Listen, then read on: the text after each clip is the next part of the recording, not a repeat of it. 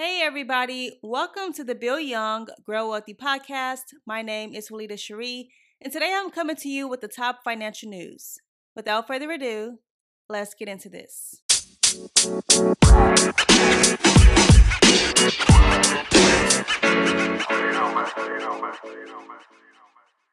According to an article in the Wall Street Journal, many millennials are falling prey to what's called imposter syndrome, which is doubting your hard won success and feeling like a fraud in certain spaces. According to research done by the Journal of General Internal Medicine, about 82% of people have felt like an imposter at some point, mainly women and minorities. The doubt seems to come from the 2008 recession for the older millennials, and now the pandemic seems to be plaguing the younger millennials. The fear of not being able to secure a job and possibly losing everything that you've ever worked for brings anxiety at high numbers to the millennials. So, on one end of the spectrum, you have imposter syndrome. On the other hand, you have a phenomenon called financial survivor's guilt, which is when people have successfully navigated financial turmoil, they start to question on whether they deserve to be so fortunate or not. The advice given is that you should get a mentor, someone that can help you to judge if what you are feeling is a real or perceived feeling. It's healthy to celebrate your wins. Just take the moment to celebrate.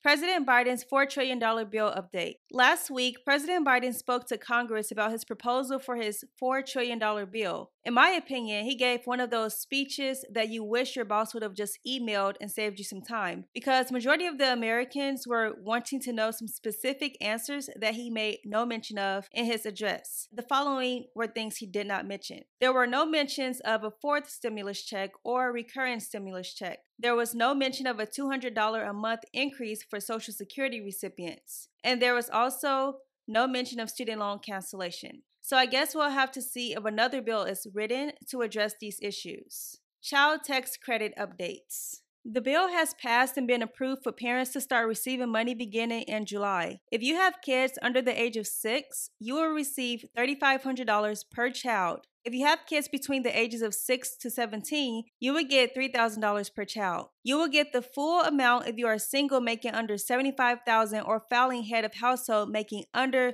$112,000, or if you are married making $150,000 or under. If you are over these income amounts, they are going to deduct the amounts the same way they did with the stimulus check. So although you'll be eligible for the full amount, they're actually going to pay you half of the money this year, started in July, ended in December, and you'll get the other half of your money when you file your taxes next year in 2022.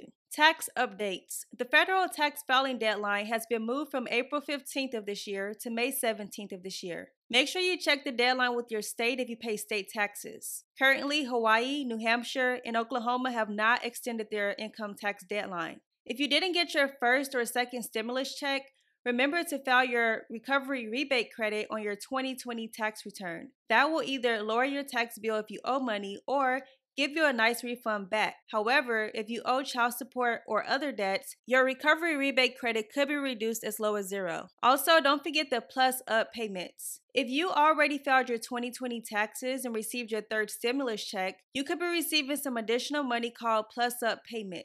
If you haven't filed your 2020 taxes by the time they send the third stimulus check, then you will receive the difference between what your payment should have been based on your 2020 return, since at that point, they will be going off of your 2019 taxes. The amount will vary based on your income, so I can't provide you with an amount of what to expect. However, you can always contact a CPA or a tax preparer for more in-depth details regarding the plus-up payment or anything tax-related. Unemployment updates. Refunds for the $10,200 unemployment tax break will begin this month, which is now the month of May. If you received unemployment and had already filed your 2020 taxes prior to the March 11th American Rescue Plan, the IRS will automatically be sending you your refund starting this month through the summer. The IRS said that they will recalculate these tax returns by starting with the taxpayers eligible for an exemption up to $10,200. It will then adjust the return if you are married filing jointly. Although the IRS has encouraged people not to refile, you may need to if you were an early filer and your recalculated AGI makes you eligible for other federal credits and deductions. Keep in mind that this unemployment tax exemption will only apply to unemployment for 2020. So if you are getting unemployment in 2021 and beyond, then you will need to have the taxes automatically deducted Otherwise, you might get hit with a tax bill in 2022. That's all I have for now. If you like this type of podcast episode, consider subscribing, sharing with a friend, and until next time, I will talk to you later.